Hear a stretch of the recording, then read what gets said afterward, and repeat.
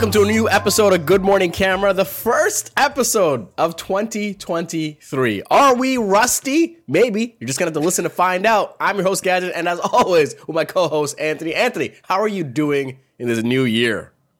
And like you said, when we hopped on this Teams call, I know everybody's just listening to the audio, but I look fantastic right now. And, you look fabulous.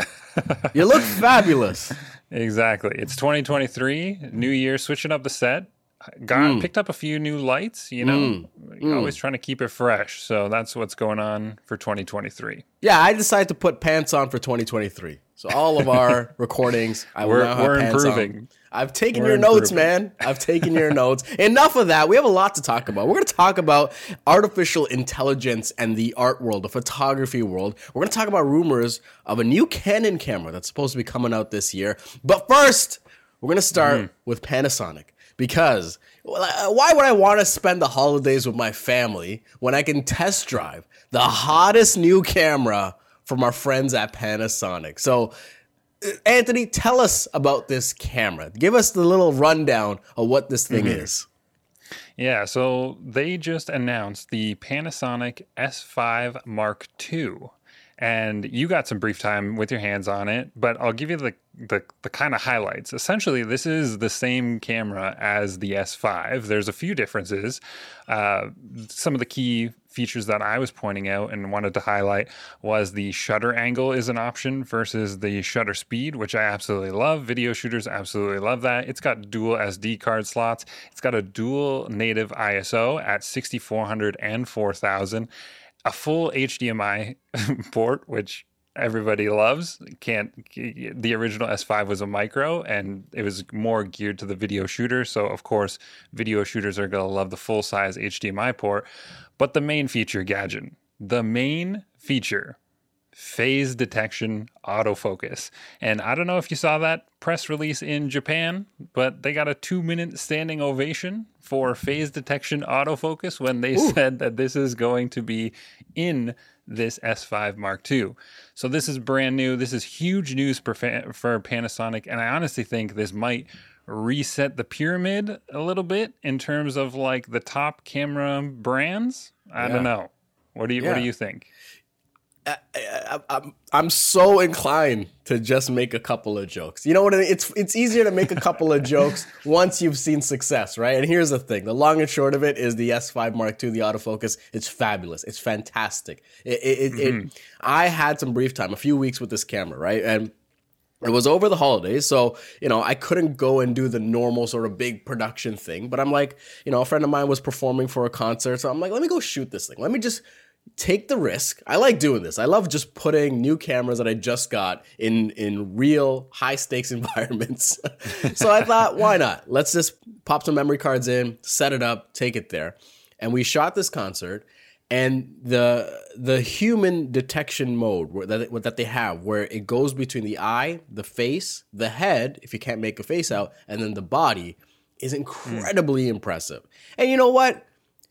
The fact that they're getting these standing ovations and all this kind of stuff, it's like passing the 8th grade your 5th time around. I guess we should clap, maybe. I mean, phase detect autofocus.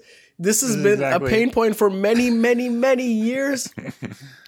You know what it is? I'm just happy that it's as good as it is. Like, a lot of people are doing phase detect autofocus and not everyone's the same. When I was using this thing, again, I would love to shoot in more environments, but I couldn't tell the difference between this and like a premium camera on the market because we were there. The lighting was, all over the place, right? When it's a concert, like sometimes you have great lighting and sometimes the contrast can shift and sometimes the lights might shift from one artist to another. You might have flickering, but this just stayed locked on. Like it just knew who the subject was and stayed on that. There was none of this weird shifting. And I go back and I look at the footage. I'm like, surely this must be like it can't be this good, right?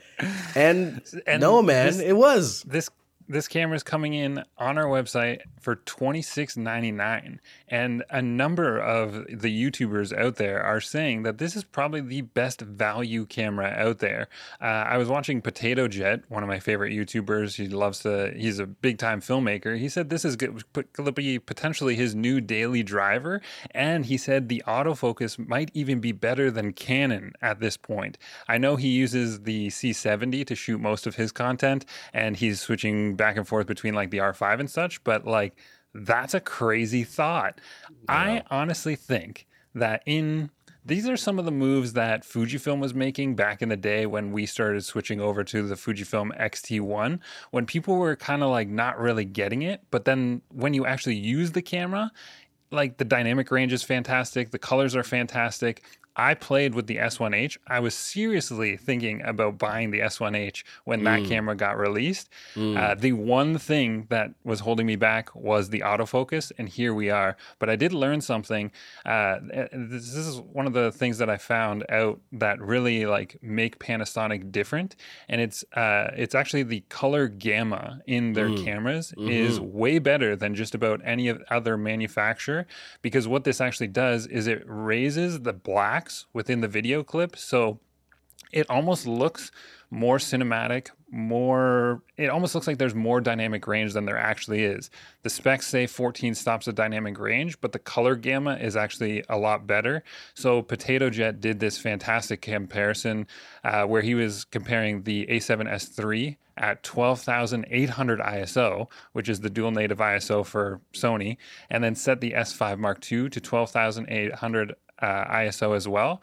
And the blacks on the Sony actually seemed a little bit darker, which made the Panasonic image look much nicer, much more cinematic. So these are the things that Panasonic has excelled at. And now that Panasonic has good autofocus, I bet you Fujifilm is probably looking at this announcement and going like, oh boy.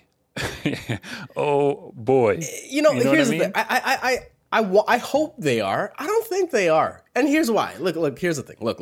At the end of the day, when you're looking at market share and how many, cameras are on the market, and you're looking at marketing budgets and all that kind of stuff, Panasonic still has a long way to go. Here's the thing though. It's that journey is much easier when you have a phenomenal product.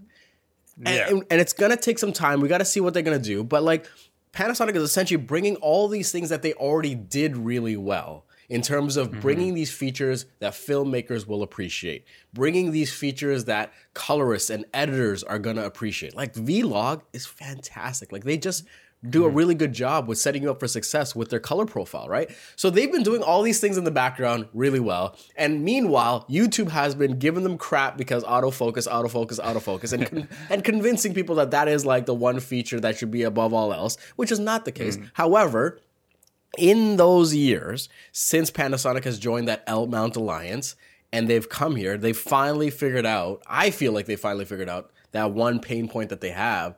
So you kind of have this solution here that when you compare it to the Fujifilm, what they did last year, which was impressive, this thing has more professional video features that if your focus is predominantly video, you're going to have something that's better. That sets you up for success, right? Especially with small things like, shutter angle, right? And even the noise performance. And then, there is the elephant in the room in terms of full frame sensor versus an APS-C sensor. And then you look at this versus the Sony series and what they do. Well, ignoring just the features, I like how this camera feels. It feels like a better tool. It feels more comfortable. It feels more resilient. It just provides these things that make the user experience for photo and video much better.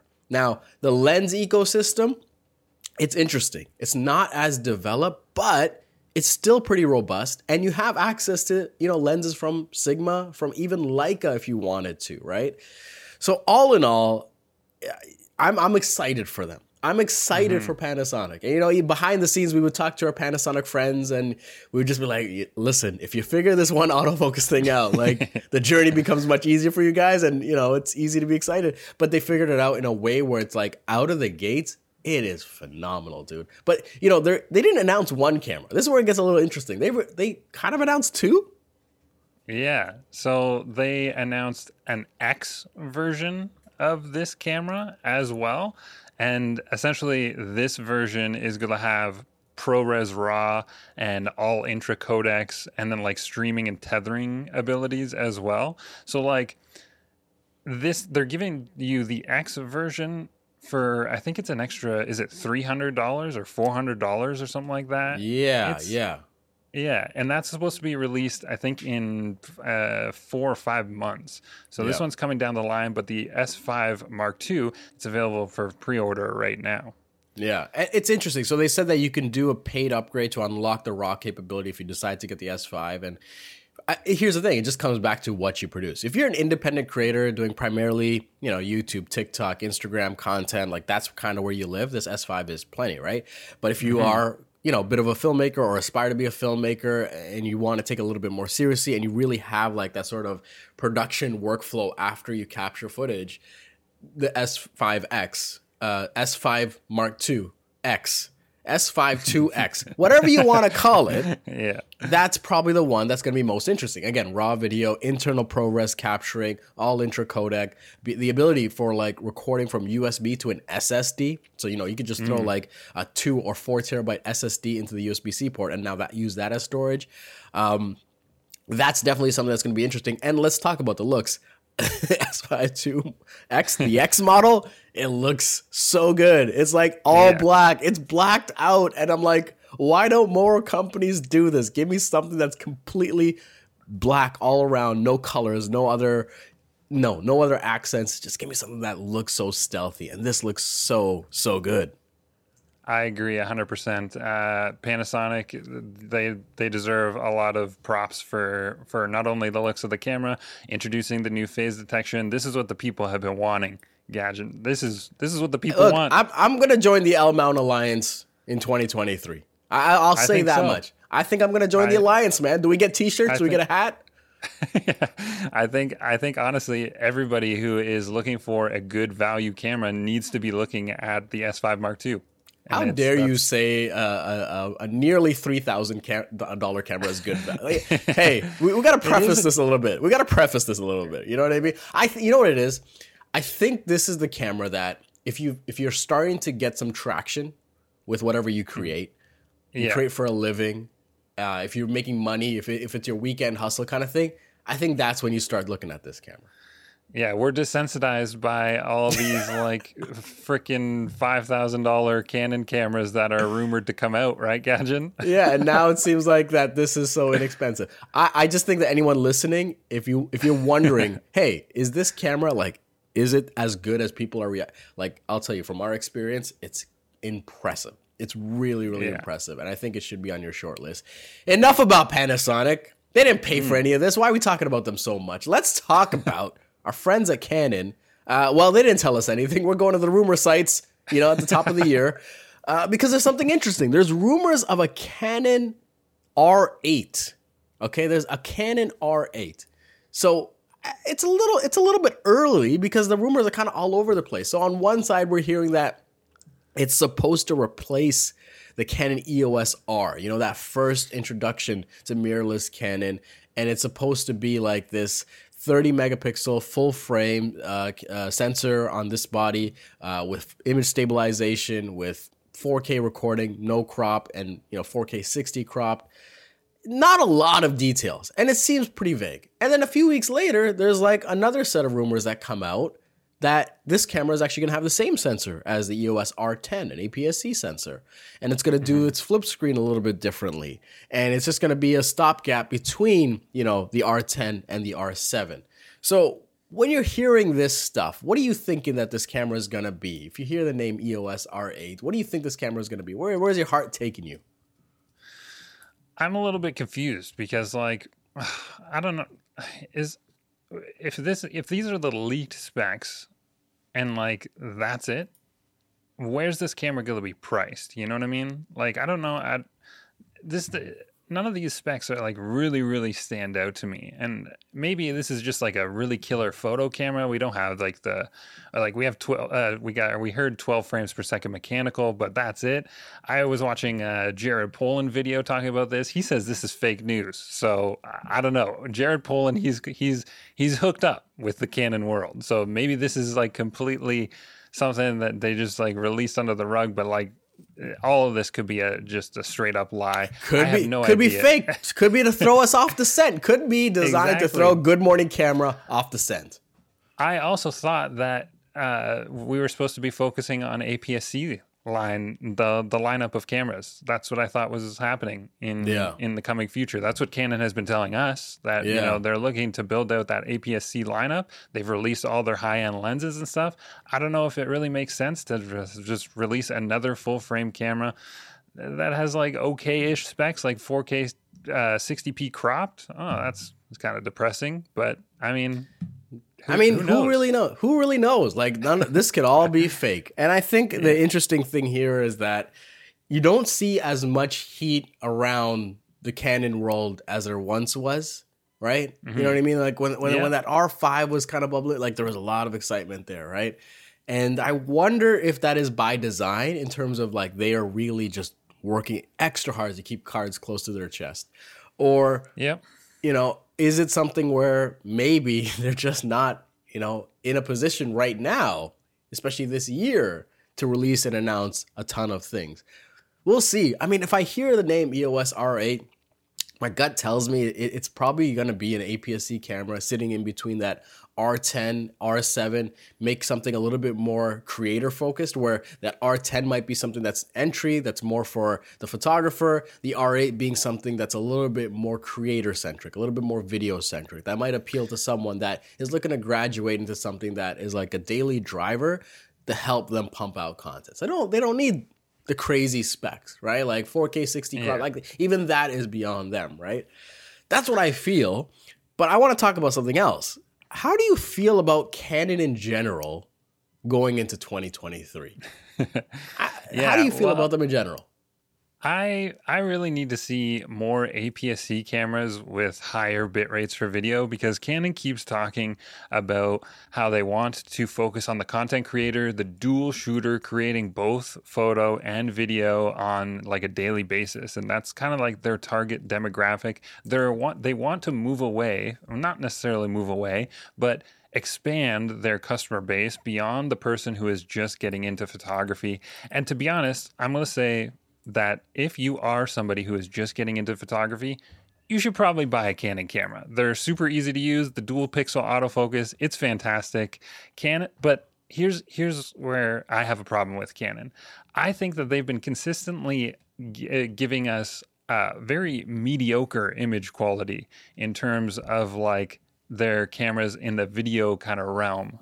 So I need APS-C cameras that have higher megabits per second. I'm looking at the specs of the Canon R7, and like we're shooting 1080p at 60 frames per second, 35 megabits per second in one of their video formats. Like that equates to just blown out highlights all the time, no matter where you are. Like, you know what I mean? So yeah, I need more in terms of like the video specs. Can I play devil's advocate? Can I play devil's advocate? Please. Because what you're saying appeals to me. I would like to see it. If I'm on the other side of the aisle, though, I'm like, the people that are buying this are not going to take advantage of that. Most people that are buying these things, especially at these price points, you know, can't afford that much storage. You know, can't be upgrading their hard drives all the time because they're shooting all this video. They probably don't have an editing pipeline that's going to take advantage of this stuff. Most of them just want to shoot and get a great result in the moment and not really shoot in C-Log and do all this grading and all that kind of stuff. And I wonder if Canon is willing to relinquish that sort of like hype factor, you know, on YouTube, where people are ranking things, they're telling you what to buy and what not to buy, blah. If they're willing to relinquish all that noise and just focus on what the market is telling them. And when people walk into a store, when people go online and doing their research, they're like, you know, what is the right thing for me, for my price point? And here's the thing, like, you're right. They are easy to use. The color is really good at a camera, and their autofocus is often reliable enough. So when you have those things, the average consumer is going to look at it and be like, well, I bought this Sony from this YouTube thing, and like this person that recommended it, it's kind of confusing. I don't know how to take advantage of all these things. And, I see someone else using a Canon, it's so easy, and the result looks so good right out of camera. I've heard that story so many times. So, 100%. if I'm looking at their sort of like lineup going into the new year, I would like to see them introduce two options here. Give us this APS-C creator-centric solution that is aggressively priced and designed to get creators up and running faster. It's pretty vague, but I think that's sort of, they need that sort of like Sony ZV-1 kind of camera. Yeah. You know what I mean? Where it's like aggressively priced, really good suite of features. You have the Sony differentiating features, and it's designed for that creator community, right? And then on the other side, like I think it's still early for an R5 Mark II upgrade, because that camera was announced in 2020 and it's still a beast of a camera. Like, as much as people are going to clamor for, hey, we want a new version, it's still a beast of a camera. I would actually genuinely love to see something that kind of is more video centric and sits around the R5 price point. So you have that R5C, right, which is like that cinema centric thing. Can we get an R6C? Can we get something that's like a stop below that isn't about high resolution? It's more about like, give me the best 4K possible, oversampled, Absolutely. no crop, that kind of thing. I would love to see something like that where it is for that YouTuber that is making money, that content creator that is making money, that independent filmmaker, that wedding cinematographer, like those kinds of people, where the R5C is still too much of a jump in price. Like, give me something below that where we relinquish resolution and it's more about image quality. Yeah, I totally agree. And what's funny is, like, I'm looking around my room right now, and I've got like a bunch of photos hung up around my office here, and like majority of them are taken with a Canon M50. so like that just goes to show you, like, they are phenomenal cameras. But I agree 100% with what you're saying, Gadgen. They need to focus more on the video and give us more like B cam options that are fairly affordable, but that can compete with something and kind of hold their own against something like an R5C. That would be absolutely perfect, because nowadays every camera is good at taking pictures. It's just really, what are the video What do I always specs? say, Anthony? Most cameras are better than most creators. Exactly. Yeah, there you go. And here's the thing, Gadgen. It's becoming more and more easier to just create crazy looking photography. And I saw a video of a guy on Instagram using AI to paint a picture of this like lake and a forest. And he was literally using this brush to paint in a forest around a lake. And it was actually AI helping him to create this image. And ultimately, he did have control over like what he didn't like and what he did like, but it was AI painting in this bush on top of like the lake, and it was a really cool process to watch. So I want to talk AI art here for a second. Where do you stand on this, and what do you think is coming in the future with AI and photography? I find the technology of AI and what it's doing with, imagery, with photography, with painting, what it's doing with even like Chat GPT, like what they're doing with text, being able to have this thing create scripts and presentations for you and all this kind of stuff. I find that so fascinating. I find that it's going to be this inflection point for ideation, for creativity, where I think right now people are all about like creating these, new Instagram pictures, creating all these new visuals and posting those things. I find that part boring. And the thing is, you start to see that they all look and feel the same. Like, everyone's trying to take this retro future punk kind of aesthetic where they take something old and make it look like it's futuristic, and they kind of combine these ideologies, and you're seeing this flood Instagram, and you're seeing people make new profile pictures of themselves. And I find that largely kind of boring because everyone's doing the same thing. And you're just like, oh, cool. It's like HDR in 2010, right? Where everyone was trying to do these hyper HDR photos, and it was just sickening. It was sickening. I don't think this is sickening yet, but it's getting quite close to it. Do you think this is going to make somebody less creative with this? Because like when things become easier, do you think it's going to make somebody less creative and like less reliant on their own So creative abilities? this is what I was getting to. I think AI in photography and visuals in general, I think the two parts that I find fascinating is one, how can it speed up your existing workflow? And two, how can it spark new ideas? I think that's the interesting part. So I'll give you an example. I'm following what was one AI artist who's doing all these things, and they're taking these sort of like old school South Asian aesthetics and then creating new imagery out of it. And it looks interesting because it's like there are these photos that like are street photography photos that look like they're from the 40s, the 30s, based in South Asia, but they're in color and they never would have been able to been captured like that, right? And I think that's fascinating because like imagine that is your mood boarding tool. Imagine that is what you use to create your mood board, and then you go and create a photograph out of it or an editorial out of it. I think that application is fascinating to me. And again, like that's my bias. I'm not saying that's the way to do it, but I think that's more interesting where you're using AI to accelerate new ideas and then you're executing it as an artist and bringing it to life, right? And then the other thing is like when you're using AI tools in programs for video editing, for audio editing, that kind of stuff is going to be crazy. Like imagine like they already exist, but imagine it getting better where you can just hit one plugin and all of a sudden it just isolates your voice, cuts everything out. Adobe already released a tool online that you can do this, right? But this sort of accessibility is going to be insane because that means that any creator at any level can go and just use any microphone, even their iPhone, for example, right? And get good audio. And if you have a really good microphone, you're going to get even better. Like it is crazy where that is going. And that's what I'm excited for. I love when people say like photography is so easy now. So like everybody's a photographer, but what they don't understand is like, yeah, photography is a lot easier now than it ever has been, but that only should worry average photographers. Like they should be worried because it becomes easier to actually like take a picture. But now we see people like you and I, Gajan, we focus on like the 15 details to enhance the image that we're seeing through our lens, right?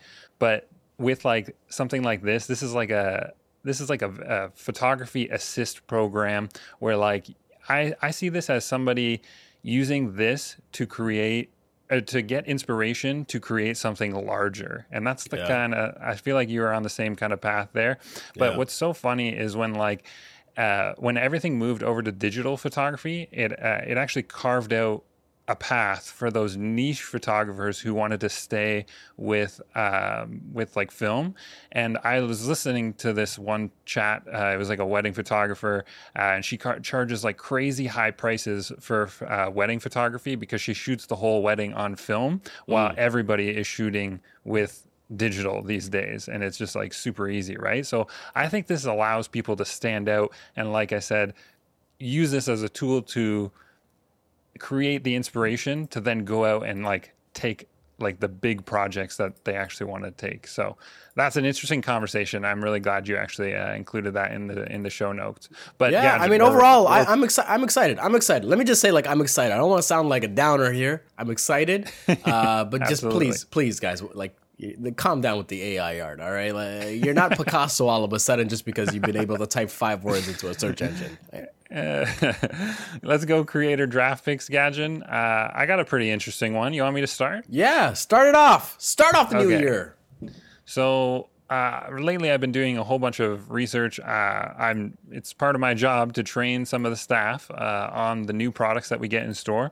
And one of the new products that I've been looking into is the Elgato Stream Deck Mark II. So this is a physical switcher-like device. It's used for like live streaming. It's more marketing to like the gamer, but I could also see this being super useful if you like live stream a podcast or something like that. I wanted to include this as my creator draft pick simply because of this one feature, and it's called a multi-action button that you can set up. So all you do is like you press a button and then like multiple things happen while you're live streaming, and it does it like automatically, right? So if you and I were live streaming the Good Morning Camera podcast and I said something like Panasonic is, in 3 years, Panasonic is going to be the best camera manufacturer out there. Gadget goes, oh snap, that is a bomb. He presses the multi-action button, and now it takes the last 15 seconds of our live stream, brings it into an editing software, cuts it into an Instagram reel or like a small little video clip, and then brings it over to Twitter with a predetermined like little message that says like, hey, we're live recording the Good Morning Camera podcast and we just dropped a bomb or something like that. And then it shows the clip of me saying Panasonic is going to be the best. That sounds insane. Also, it's nuts. Me having automatic tweets saying that I dropped a bomb is probably not good for my safety. It's probably not good for my personal privacy. But that's crazy. That's crazy. It's nuts. I was like, holy smokes, this is actually nuts. And it's all on this very, very small little switching device. It looks like a video switcher that you'd see like one of the smaller Rode ones. But you can pre-program all the buttons to do so many different things. It does nothing and everything all at the same time. It's only limited to your own creativity. So I thought it was really interesting. And if you're a live streamer, you should definitely check something like this out. That's impressive, man. That's impressive. I got to look more into that. My pick, I could have picked something incredibly expensive. I decided not to. I thought, the friends of the Good Morning Camera, let me introduce something that you could pick up right now, really affordable. And that is a book. It is a book called Segregation Story by Gordon Parks. Gordon Parks, phenomenal, legendary photographer. He did a story for Life magazine back in 1956, I want to say, just documenting the South and documenting segregation and just documenting, how the Black community existed amongst the white community back then. And these photos, they were floating around the web and you could see them and there were previous prints of them. But I was just, for many years, I was just like, man, how can I get a book of this? Like there was other versions of books. Well, it turns out the Gordon Parks Foundation actually put together a book, released it late last year. It's called Segregation Story by Gordon Parks. And I think everyone, if you are a portrait photographer, if you are a street photographer, if you take photographs of people, like that's your thing. And even if you're doing video, I think this is a book worth investing in and having in your collection. I don't think it's going to be available for long, but just some of the imagery that you're seeing in here, like the only way you might even get close to it is maybe through AI. And let me tell you, it's not even going to be close to as good as what this is. These are some real powerful images from just these poignant moments in time that don't exist anywhere else. So that is my recommendation. I'm not going to over-recommend it. I'm just telling you, get it while you still can. It's called Segregation Story by Gordon Parks. That's my recommendation. Yeah, I'm looking up a couple images right now, and these are actually nuts. This is like if Vivian Maier focused on like race and capturing those moments in time that you would just like look back on and think like, oh my gosh, how did we get to that point? You know what I mean? Like, that's nuts. It's powerful stuff, great. Man. Powerful stuff, man. Great. That's it. That's our first episode of 2023. Yeah, no issues. We got it out. No issues. We hit the record button. It seems like we're fine. Time flies when you're having fun, man. There you go. It's over. There you go. As always, look, we appreciate you. Yes, you listening to the show. And if you really enjoy the show, please do leave us a review on iTunes because it helps the show grow. We had a nice little inflection point at the end of the year. So tell your camera friends about the show. If you think they're into cameras and the camera world, I think they'd enjoy the show as well. So share this with your friends. As always, my name's Gadget. His name's Anthony. And we'll see you next time. See ya.